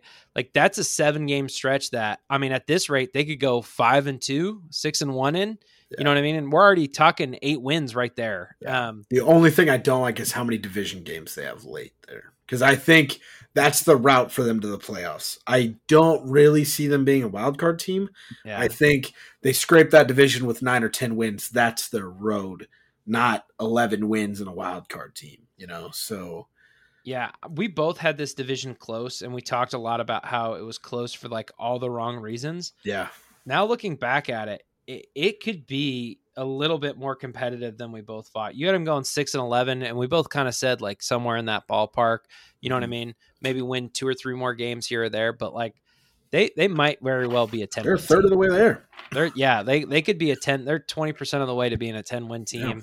I mean, and they've got a lot of winnable games. Like the fact that you play the Colts twice still, that's in your favor right there. Yeah. Like the Colts have played well, but who knows if Anthony Richards, like if he has a second concussion, they might shut him down for the year, right? Like they're not playing for anything. So or they don't have the Colts twice. Sorry. The fact that they have the Panthers twice. Still. Panthers don't look good at all, but they do have the Colts still. They have the Texans still. They have a lot of games where they have the AFC South. Yeah. You know, that's a plus outside of the Jags, really. So it'll be interesting. Are you so you're ready to get heartbroken again and I am. Baker Mayfield in the first half of the season? I've had faith in him since 2018. I will always remember draft day and like being on the radio with my 2 buddies that we were doing the show with at the time, and Darnold was the guy. And I said I liked Baker. I was like, the accuracy, the confidence, I liked it. I liked him from day one. And I remember we were at a Royals game like for a school trip and getting drafted number 1. I don't. People were watching a White Sox Royals game on like a Tuesday night or Thursday night, and everyone's like, "What the fuck is this guy yelling about?" I was like, "Baker Mayfield, motherfucker, number 1 overall." So yeah, I am ready to get hurt again, and it's probably going to happen. But you know, I'm perfectly okay with it. You know, so yeah, I'm accepting the fact beforehand. Yeah, it is pretty wild. Like, I wanted to like Baker Mayfield. Again, we talked about having a coach that believes in you. I always thought the Cleveland gave up. Like he took him to the playoffs, right? Yeah. Like I will always think they gave up on him way too early. And here's a comparison I think you'll really, really like. I think Baker Mayfield is Derek Carr, but he talks too much. I think they're in this range of like 16 to, they could be anywhere from 16 to 8. They can be a top 8 quarterback on their very best season, right? Yeah, Derek Carr's MVP season was probably maybe even a top 6 guy. Top 6 guy, right? And like Baker Mayfield, the year he made his playoffs, everyone was like, oh, he's a top 10 guy. Top 10 guy, 100%, no doubt. But like their low end is more middle of the pack is the problem. Yep. And I think the difference is Derek Carr is the team guy, right? And everybody loves Derek Carr and like, oh, he's the kind of guy I'd want to have. That's the guy I want to play for. Yep. Yeah, right. And then Baker Mayfield talks trash and he's great with the media and does 35 commercials. And I think ultimately that's what's made him cycle around so much. I think players, I do think guys want to play for Baker Mayfield. Guys want to play for Baker Mayfield when they're on the field, whereas off the field they're like, shut up, versus the opposite Derek Carr. Like, they kind of want to go for it all the time. But like, you remember the clip, like Baker running through that corner and everything. Like, that is as an offensive lineman, like I'm gonna destroy this defensive tackle across from the next play, because I'm fired up right now, right? So I think he has his moments, but I do think you're right. I think that's a great comparison. I think he's in this interesting thing where I think he is a league starter. Like, I genuinely think he has a really good chance to just continue to start for a long time. And I think he's going to kind of be Ryan Fitzpatrick in a lot of ways, where he's going to trick teams. He's going to have one really great season and they're going to sign him to like a 2 or 3 year deal. Yeah. And then they're going to get into year 2 of that deal, cut him, trade him, do something. Cut him. Then, he's a backup somewhere, takes the job, 4 good games. Like, exactly. Just like it's just going to keep cycling. So, I mean, maybe he finds his long-term home, but I've been impressed, more impressed than I thought I would be. That division was tough for me to pick. I believed a lot in the Buccaneers, and Baker is making me go, man, did I make a mistake picking the Falcons? I'm still riding with that pick, but it's definitely more interesting for sure. Yeah, 100%. All right. Let's jump into this one. Brandon Staley won't last the whole season as the head coach of the Chargers. Oh, this is a good one. This is I'm gonna pump the brakes. I think he'll make it the whole year. It's gonna have to be like drastically bad for them to can him in the middle of the year. I don't like him getting all upset when somebody brought up the Jags game at the podium. I think if I'm going to ask my quarterback to be composed, I need my head coach to be composed, man. Here's the situation. You blew a really bad playoff game, man. We're going to talk about it. Like, it doesn't matter that it's last year. I understand you don't want to talk about it, right? It's embarrassing. It was your fault, but that's why we're talking about it. Because your team's 0-2 with – and that was that was one of my favorite tweets I saw this week. It was just Justin Herbert in hypothetical situations. It was just a picture of Tom Brady like hype on the sidelines. Because it's true. Like we were sitting here like, well, if Justin Herbert had this or Justin Herbert in this situation, he's top 3 guy, right? We always talk about how hypothetically good Justin Herbert is. And he is good on the field. The issue is the Chargers are 0-2. The other thing is I see him all the time. I think it's ESPN. I saw a TikTok of it. He was talking about like this week being like an elimination game for the Chargers. They're like, if they start 0-3, man, kiss the season goodbye. And I was like, what are we talking about? It's actually more than you probably would think it is. I do think there's a little bit to it, but to say a team is eliminated from the playoffs. Now, the Bears go 0-3 this weekend. Yeah, they're probably eliminated from the playoffs. This is the effing Chargers we're talking about right now, you know? But yeah. I want to look up what it is. I think it's okay. So the 1992 San Diego Chargers remain the only 0-4 team to ever make the playoffs. Yeah. So like I wouldn't say 0-3 is the nail in the coffin, but I think 0-4 is you're out. Like there's been one team in the history of the NFL who's done it. That's fair. Yeah, I can see that. Who do they play week 4? That's the question. Who the Chargers got on the docket for week 4? If they lose this weekend, who's the team that's going to send them home in week 4? The Chargers have the Raiders being so slow. Vikings and Raiders. So and the Vikings are in a very similar spot where Kirk Cousins is playing well, but the team is losing. They're 0-2 as well, aren't they? They're both walking into this week thinking like they need a win bad. Here's the bad news for Chargers fans, right? Say you rebound, right? 2-2, right? We beat the Raiders. We beat the Vikings.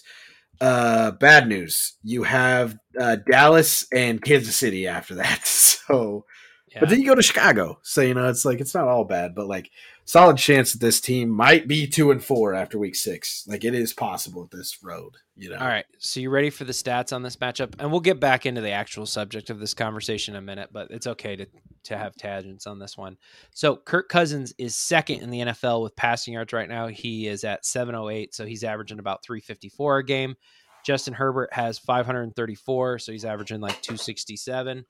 Kirk Cousins is the touchdown passing leader in the NFL at the moment with 6. He's tied for first with Jordan Love. Wow. And then Justin Herbert is 9th. So, yeah, I know. I wouldn't have expected Jordan Love there. So, now, obviously, stats don't tell the whole story here. I think Kurt is playing better than the team is, and I think Justin Herbert is playing better than his team is. So that's the norm for him. Yeah. Well, yeah. I mean, Kirk Cousins just, I don't know. It's always Kirk. So weird. Oh, for Justin Herbert. That's the normal for Herbert. Yeah. For Kirk, this is the influx. He's not used to this part of it. But so let's get back to the point on hand here of Brandon Staley. I don't think will last the whole season because I think the replacement's in-house. That's a good point. I didn't think about that. That's a really good point. Again, the Stanos family brought in Kellen Mond, and it wouldn't be, again, this conspiracy theory. No fact check here. Go ahead. Kellen Moore. Kellen Moore. Why did I say Kellen? What is going on with me in names? Dan Campbell is the defensive coordinator for the Cowboys. That's Cowboys. I'm making whoever I want up. It's easy. Guess what, Kellen Mond? You just got cut from the Browns, and now you're the offensive coordinator for the Chargers. Congrats on your promotion, sucker. That's funny. Jeez Louise. But yeah, point being here is I think they brought him in with the mindset of, hey, this is probably going to be our next head coach. 100%. That's what your mindset should be. And no fact here, but this might have been one of those offensive coordinator hires that the head coach had no say. They're like, "Hey, this is your new offensive coordinator. Congratulations!" And he was just like, "That's not my guy. I thought I was going to have a say." They're like, "Nope. This is it. This is it. Yep. There you go." I agree with you wholeheartedly because what else do you make that move for, right? Well, and I think here's the other thing I think is really interesting about it. Let's say they're 4-4 at week 8, right? You fire Brandon Staley, and then you just name Kellen Moore. I almost did Mond again, dog. Jeez. You make Kellen Moore the interim coach. You get 8 weeks of a job interview for him. True. How good can you be? You've got the team. You know what the weaknesses. You know what the strengths are. It's not impossible for you to make the playoffs with 4-4. You still, the team's competitive. They win. They go 5-4 in their last, or they go 6-3, something like that in the last 9 games. I think it's really interesting. I didn't think about that. I think it could be a situation where you get a free interview. I mean, I'm all for it. I mean, he's my second least favorite head coach in the league, and he is very close to being one. Like McCarthy. Who's one? McCarthy. Oh, yeah. Staley should be one on that list. I would say Staley's probably one. Like, I think he should have lost his job after the Jags game last year because, again, we talk about that all the time. Like, you have a window to win a Super Bowl, and when you have a young, talented quarterback like this, you cannot waste years on being cordial and not firing a guy too early. Hey, man, the point is to win football games, and this head coach does not help me accomplish that goal. Get him the fuck out. I don't care if it's early. I don't care. Whatever. The point's to win football games. Not only are you not attributing to that fact, you are a detriment to that goal right now. Get out.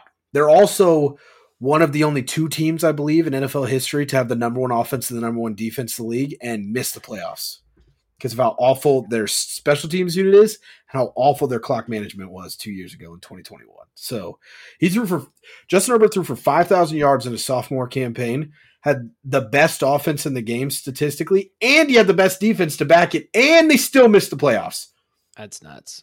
Yeah, I mean, that's why Anthony Lynn was fired. But again, there's so many parallels now I'm sitting here thinking about it between McCarthy and Staley of, hey, man, we fired this guy because we didn't like these 2 things about him. Here's your new head coach. He does the exact same effing thing that we fired the last guy for. He can't manage the clock, and he can't figure out how to put a decent special teams unit together. Same thing with McCarthy in Dallas. Hey, we have a boring offense, and we can't get you to elevate our quarterback to the next level. Hey, here's a guy who just got canned for having a boring offense and not being able to win more than 1 Super Bowl with Aaron Rodgers, So, but I don't want to die too much. We're going to come back around to him. Don't stop talking about McCarthy. God, you're stealing my thunder here. All right, we're back. A little technical difficulties there. Not went wrong. So this podcast might now be video only, and we've been talking like it's been video this whole time. Very well could be either or at this point. But I think our point stands earlier on Brandon Staley and Kellen Moore. Didn't say Kellen Mond this time. So Kellen Look at you. Okay. It actually wasn't technical difficulties. Tim was just trying to make sure that he could say more and not Mond the whole time. Yeah. We're trying to re-edit it. It's just been a mess. So I don't know. I will say, like, the hardest part about this thing is like all the technical difficulties you run in. Like, once you get over that and like do editing and stuff, that's not the hard part. It's just fucking trying to record this remotely has been a bigger challenge than I would expect. So yeah. Okay. For this last headline, I'm going to provide some context to it. Okay. But we dump on Mike McCarthy a lot on this podcast. Not we. I. Yeah, you dump on Mike McCarthy. I do. Yes, I do. Okay. Here's my pump the brakes for you. Sean Payton is Mike McCarthy. Ooh. So let me read fuck off. you. Okay. Firstly, God damn it, I hate you. Continue. You ready? Okay. Yeah, go ahead. In the regular season, Mike McCarthy's record is 155 and 97 losses. Sean Payton in the regular season is 152 and 91 losses. So we're within 6 games of each other there. In the postseason, Mike McCarthy is 11 and 10, so about a 500 record there. And Sean Payton is 9 and 8 in the postseason. Both had elite quarterbacks for a long time, was only able to take that elite quarterback to 1 Super Bowl. Okay. Did Green Bay make 2 and lose 1? Green Bay, you're right. Green Bay made 2, Still, 1-1. they both have one ring to show. One ring to show for it. Yeah. Who did they lose to in that Super Bowl? Now you got me questioning that. They beat Pittsburgh for their 1. I don't know. Did they lose another one? I don't know. Besides the point. I'll look at that. You keep talking. Yeah. So, very similar records. When it comes to the regular season, both have not had a ton of success outside of their like Hall of Fame first ballot quarterbacks, right? Yeah. That's where we've both seen. I don't know if I'd say McCarthy has struggled, because I don't think that's necessarily fair. But I think, obviously towards the end of New Orleans, it wasn't kind of what we expected to see out of Sean Payton anymore. We're 2 weeks into the Denver Broncos experience. So it might be a little early to kind of jump down, but did they lose? No. Yeah, they just, the last one they went to before that was Favre in 98. So yeah, they were both 1-1 in Super this maybe 1-0. Yeah, that's what I thought. What? Did the Saints beat the Colts for theirs, right? They beat the Colts, yes. Yeah, okay. That's what I thought. Yeah, they beat the Colts. So Sean Payton's 0-2 in Denver. So he has not been able to magically fix Russell Wilson, kind of like everyone hoped he would be able to. Yeah. But, tell me how they're not the same guy. When you sit down and look at the numbers of it, I do think there's an eye test factor to it. And I think, that's an interesting argument coming from right now. Dallas Cowboys look like maybe one of the most dominant teams in the league, and the Denver Broncos look like one of the worst. I will agree with you on that point and counter with what did we say was the reason that Dallas is succeeding and why they should succeed is the defense going forward, True. Right? So there is a hair there. You're not wrong, and I actually, now that you sit here and say this, I think Caitlin's dad told me this because I remember we were talking about it, and he's a Cowboys fan, and I was sharing how much I can't stand, Mike McCarthy in Dallas and everything. And he was talking about how he wanted Sean Payton. He was like, he found an article and he was like, wait, they're actually just the same guy. I'm a little stumped. I won't lie to you. It's interesting because I raved about the Sean Payton hiring in Denver, right? We both did. We said, "Oh, this is if there is a fix, this is the fix. This is it." Yeah, and every team is dumb for not trying. I sat here and said that Dallas was dumb for not moving off McCarthy to go get him, and you're sitting here looking at it and you're like, career statistics are the same, the number wise and everything. There's really not much, without sitting here and really just trying to nitpick it and be like, well. This year, the defense was ranked 16th instead of McCarthy's was 10th, and it's. I will say, Sean Payton did have Drew Brees throwing for 5,000 yards, and obviously a more consistent. We talked about seven. I think 7 times he threw for 5,000 yards, maybe 6. 6, something like that. Yeah, and Rodgers never really eclipsed that. Rodgers never touched 4,700 in a year, which is still mind-boggling me to find that out now. Yeah. So slightly different, but kind of, you know what I mean? You would say, oh, you had a guy throw for 5,000 yards 6 times. Okay, that guy has to have a bunch of MVPs with you. He has to have an MVP along the way, at least one or two. One or two, and he has none and only 1 Super Bowl. Not one. The other guy, 4-time league MVP? 3-time? 4-time. I think he's 4-time. Because he's won it. He won it not last year, but he 2 won years it ago. 2 years ago.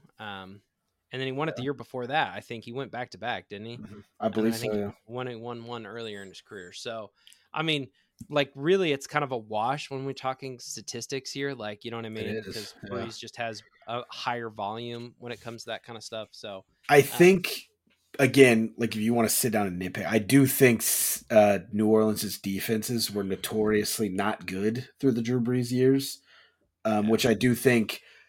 That's why you see more passing yards, right? That's why obviously he's going to have to sling it around a lot more if your defense isn't going to be able to hold. But Rodgers won MVP 4 times. Yeah, that's what I was 21, thinking. 14.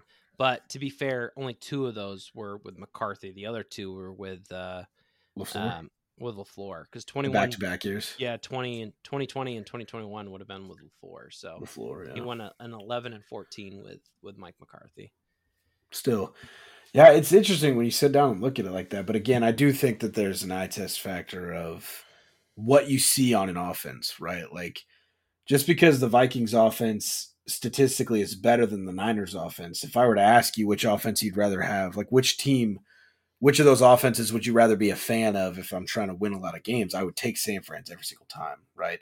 Talent-wise, coaching-wise, the whole nine, despite the numbers telling you otherwise. So, but it is interesting, yeah, because especially, again, when you look at the comparisons and the reactions we had for both, I sit here and dump on McCarthy all the time, and we both raved about Peyton. And statistically, and they're very similar guys, right here. Like, they're literally right here. The eye test is the only thing that really separates them. There's not anything statistically that does. So the other point I kind of want to make in this argument is, like, the Belichick Brady argument is kind of, I feel like, on the same tracks as these, right? Like, it's like, oh, the coach doesn't have a lot of success. The one thing I will say is Belichick's defenses have stayed the same, right? Like, it's not like, oh, Brady left and then the defenses felt like Belichick has been able to be great defensively no matter what. Now, to be fair, offensive head coaches, the quarterback is the driving factor behind that force, more than there is, like, there's less of a variable there with a defense, right? Yeah. But I mean, still, like, I think it has to be said that we view these guys, like, Kyle Shanahan's made anyone great. You know what I mean? Anyone and everyone look great at quarterback. So it's really tough to, like, say, okay, so are we now saying Kyle Shanahan's in a better tier than Sean Payton, Mike McCarthy, right? Like, I think, because you would have said before, I think Sean Payton's in the same tier with Kyle Shanahan. And the point I'm trying to make is it's probably a tier below. Like, I think Sean McVay, Kyle Shanahan are consistently great in the offense, no matter, like, because Sean McVay at this point, we've seen Jared Goff be great, and we've also seen Matthew Stafford be great. Now, I mean, Stafford's obviously a different level of talent at quarterback than Goff, but you're pulling out of a 34-year-old at that point. Yeah, you know? he still elevated two guys into, like, I mean, arguably one of Stafford's probably second best season in his career at 34. Yeah. And then Cooper Kupp's best year, the second best receiving season of all time, came, from a McVay offense. So, like, I think the point I'm trying to make here is I don't think Peyton's in as high of a tier as we think. And I don't think McCarthy's as in low of a tier as we think. I think they're kind of more in the middle and more comparable than a lot of people probably have been thinking about them. Yeah. I think it's an interesting conversation for sure. It is. Yeah, it really is. So cool. Let's talk about some gambling here. Oh yeah. So if you or anyone you know is struggling with a gambling addiction, contact the Problem Gambling Helpline at 800-522-4700. I don't know why I read that in such weird numbers. Professionals are available 24 hours a day to help take your call. Help is available at no cost to the problem gambler or their concerned others. Man, two polar opposite weeks for you and I. I went 2-1. The only one that didn't hit was Falcons -1.5 versus the Packers. The Falcons won by 1 point. That's actually crazy. That's rather unfortunate. Such a bad beat. That's a tough break. Bucks -2.5 versus the Bears hit. 49ers Rams over 45 hit. So that puts me at 4-2. Not a bad week for me.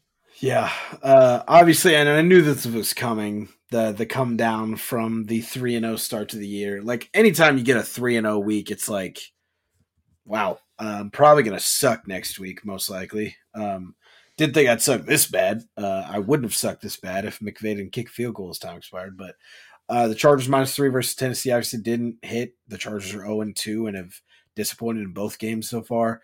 San Francisco -7 versus the Rams. Again, it pushed because of a last second for no reason field goal by the Rams just to push that bet. You know, I would also be 4-2 right now had that field goal not went in.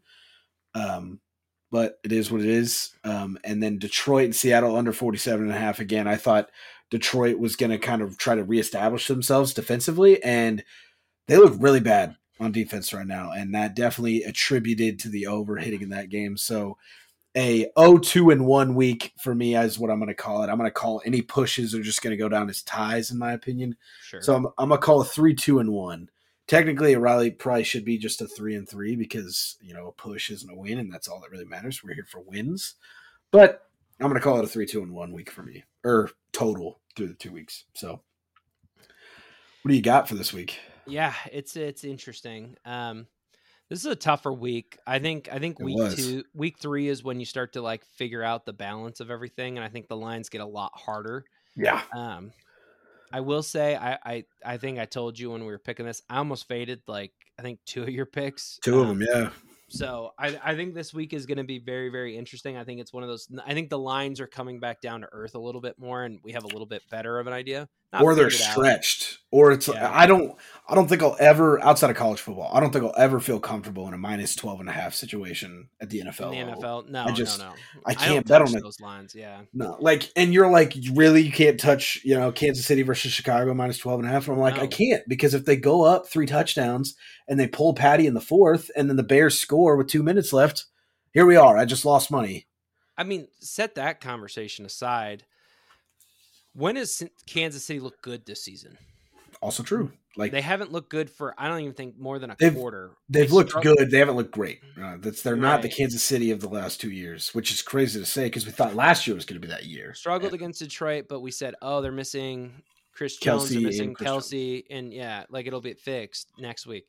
They get Kelsey and Chris Jones back, and I know I like the Jaguars a lot, but like, I don't know if that game was as much about the Jaguars being good as it was about the Chiefs just not being on good timing and getting themselves together. Both of their games this year, they did not deserve to win. Yeah. So yeah, both of those. Like it was a crazy game, but yeah, it wasn't quite what I thought here. So yeah, I don't think it's crazy, but my 3 picks for this week are going to be Pats minus 2.5 versus the Jets. I hate picking my teams to win. I really do. Say what you will. Patriots looked competitive against the Eagles. Man, who'd they even play last week on Sunday night? Oh, they looked competitive against the Dolphins as well. There it is. I think the biggest thing for me is I do take the Patriots typically against young quarterbacks who struggle. If the Jets think about throwing as much as they did last week against Dallas, I think it's going to be a lot of the same result. I think New England's defense is good, and I think their offense is better than it was last year. So I think they're going to get eaten alive if they think about dropping Zach Wilson back more than 20 times in this game. Because as much as we say, Belichick's great against rookie quarterbacks, he is. Sam Darnold was still seeing ghost in like year 2 or 3. So I don't think it always goes away, like unless a guy is actually getting better. So I think for Zach, it has to be an MVP candidate, young quarterback to kind of break that. Like Lamar broke that. Guys like Justin Herbert, Zach Wilson is nowhere near that level. Now, the reason that I still like it's only 2.5. So the Patriots just have to win by a field goal. I like that. Jets might run the ball, and it might just be like a slugfest game, but I still like the Pats to come out and win this one.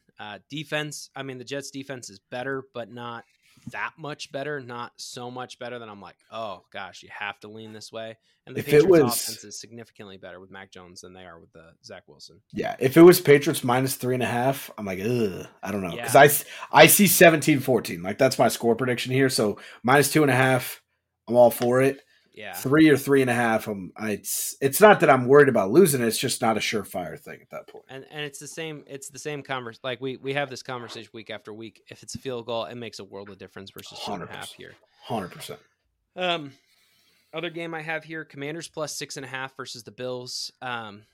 This is a little bit of the wave of Sam Howell played really, really well last week. Right, gets the overtime win against the Broncos. Same conversation we just had with the Kansas City Chiefs is true for the Buffalo Bills. I have yet to see them play well and play like a really good, well put together game. Like a Super Bowl contender like they should be. Right? So if you're going to give me close enough to a touchdown at 6.5 with the Commanders, I think that game's a slugfest and it's like a 3-4 point game. So that's why I'm going to go that route. I like that pick a lot. I almost took it. I was sitting down and just looking. The Bills defense statistically has played pretty well, and I think if there's a team that might struggle when a defense starts to play well, it might be that inexperienced offense. The X factor is the run game. When Brian Robinson and Antonio Gibson have it working on the ground, that's why they've won football games, because Sam Howell's not having to do it 35 times. So they can get the run game going. I really, really like that bet, but the Bills defense has been a little stout, and nobody in that locker room is like blowing this game off. They're like, holy shit. They're thinking the same thing we are. Like, this is not the level. An interesting game for sure. Not the level of football we need to be playing right now. So, like, I'd like this bet a lot, and I think the only way it doesn't hit is if the Bills just come out and just finally play like a Super Bowl contender and win by 30. You know. Yeah. Well, and I will say, like, the Commanders have done a fairly good job of taking care of the ball is the other thing. Yeah. Whereas the Bills have not. And yeah, they've been awful at it. When you see that, like, to me, that's the scariest thing of like being like, okay, the line's at 6.5. Buffalo doesn't take care of the ball very well. You know, it's true. That's a very good point. It's not a good recipe for me at a 6.5 line. Now, I think the Bills should be favored by 6.5. I do. I just don't think, we're quite to that point here. My final pick, Rams versus Bengals over 43.5. I just think it's too low. I really do. I think the Rams offense has been way better than we all thought it was going to be. 100%. And I think Joe Burrow is long overdue for a big game. Yeah. If the only reason that doesn't hit is if Burrow doesn't play, which I still think is up in the air, but it's still like a 75% chance he plays on Monday night. So if Burrow doesn't play, that one obviously is probably not going to go. But if Burrow's out there, should be a pretty easy hit on that over. Yeah. Definitely feels like one that should be like 46.5, 47.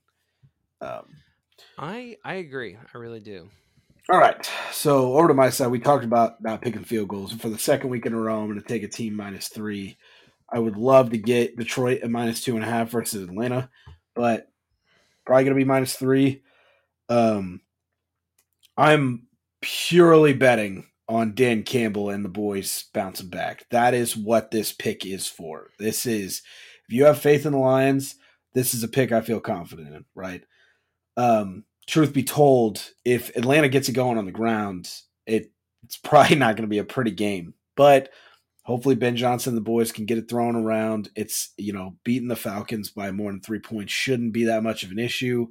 But if it turns into a shootout, it's actually probably their best chance because I do think they win the shootout every single time. But if it's a ground and pound 24-21 game, it's going to be a tough one for the Lions to cover that -3 spread. But again, I have all faith. Dan Campbell has given his best of best kneecaps, speech. Yeah, exactly. Yeah, there is a lot more than kneecaps being ripped off in that pregame speech from what he's going to give them when it comes to game time on Sunday. New Orleans +1.5 versus Green Bay. I actually had Green Bay -1.5 here against New Orleans. With Jordan Love being tied for the league lead in passing touchdowns at 6, which I did not know until you said it earlier. Yeah, it's nuts. But I was leaning Green Bay because I have heard that he's played well, which has surprised me. I did not think he was going to be the guy, and he's shown that he's damn sure not as bad as everybody thought he was from what we saw, a year from the backup games he played behind Rodgers. The thing here is it's a close game, right? I can't believe that you actually had a -1.5 pick that missed and they still won. That's crazy. I didn't think that day would ever come last week with Atlanta. Was it Atlanta last week too? It was Atlanta. Yeah, it was a crazy game. I don't think I watched this one. I think I watched the post highlights of it. Mm-hmm. Yeah, it went to. Did it go to overtime? I don't think it did. There was an overtime game this weekend, though, wasn't there?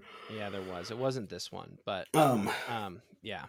New Orleans and Green Bay. What I'm seeing here is again the Saints defense is where they make their money at, and when it comes down to a close game, and one side has a better defense and a more experienced quarterback, being at 1.5. I'm going to take it, right? All they have to do is win the game, right? It's +1.5. The 1 point win gets it for me this week. So I like New Orleans in this game. I think the defense is really what's going to be the tone setter for them. And Derek Carr just has to take care of the football after that. I mean, that's the two simple keys to victory there. Shut Jordan Love down. Don't turn the ball over. Win a football game, right? I've Philly -4.5 versus Tampa Bay here as well. I think it is in Tampa Bay. Obviously, that's the only reason this line is so close. And we both and I myself said I'm ready to get hurt again. I'm going to put my confidence in Baker Mayfield. Not the defense I want to do it against, not the offense that I want to play when my defense, is spending all this money and we have all these superstars, right? You look at the Bucks defense, to put it into Madden terms, like 3 or 4 guys that have X factors or superstars on this team, and they can't stop anybody for nothing. And DeAndre Swift is coming off 120, 150 yard performance on Thursday Night Football last week. 150 yards, I want to say. He balled out. If they can keep Vita Vea out of the backfield, they're going to have their way with the secondary all day long. Philly should be a pretty easy cover at -4.5. I'm damn sure hoping, because I need a bounce back week. 175 for DeAndre Swift. The one insane. Thing I'll say, so the 2 picks I thought about fading you on were Detroit -3 versus Atlanta. I almost took Atlanta +3, but I hate field goal games. The only reason I didn't touch it, but I do like Atlanta in that game. So that's kind of why I like them plus the points, because the weakness of Detroit is, like you said, their defense. The strong point of Atlanta is their offense. Yeah. Philly -4.5 versus Tampa Bay. The weakest point of Philadelphia is their cornerbacks. So the matchup of Mike Evans and Chris Godwin for me is a little bit scary. And this is as a guy who's supported the Eagles through thick and thin. That concerns me a little bit. It really, really, really does. So I think 4.5 is interesting. I think Philly's a better team, but I think Tampa Bay could put up more points than we expect. Yeah, I agree. So it's a chippy week, like we said. There's not a lot of razor thin ones where you're making a lot of money line picks, and there's a lot of the super inflated ones where anything over a touchdown is hard to feel confident about in the NFL. Because again, I talk about that stat. I hate game winning drives, because in the third quarter, you're down 3, you go down, score a touchdown, take a 4-point lead, and then nobody scores in the fourth. That's a game-winning drive. I hate that, right? And that doesn't cover at that point. It doesn't cover a 7-point spread. True. For just getting that touchdown while you're down 3. So Vegas is catching on. It's that time of the year where it's going to get tougher. I unfortunately fell victim to it a week early, so I've got to try to bounce back this week. But it's gonna be a fun one. Well, cool. Yeah. If you made it this far, we appreciate you. I don't think we shouted out the YouTube at the beginning here, but we are on YouTube at Red Zone Talk Pod. Yes, is where you'll find us on the YouTube. Hopefully, this is a video. We'll see. It just depends on what the first half of this podcast ends up looking like. Yeah, that'll be the interesting story. We'll see if that comes together. But if you made it this far, we appreciate you listening. Anything else you want to add there, Mr. Owen? No, like we said, Instagram page is still up, right? TikTok page is up. Content coming soon. Still working on things like that. So get to us on YouTube, Red Zone Talk Pod, Instagram, Red Zone Talk. Get to me on Twitter, Owen_Burke. Wherever you feel like contacting, whatever is your best mode of communication, we got all the apps covered, right? So we are here, ready to answer questions, ready to have a lot of fun around the beautiful game of football.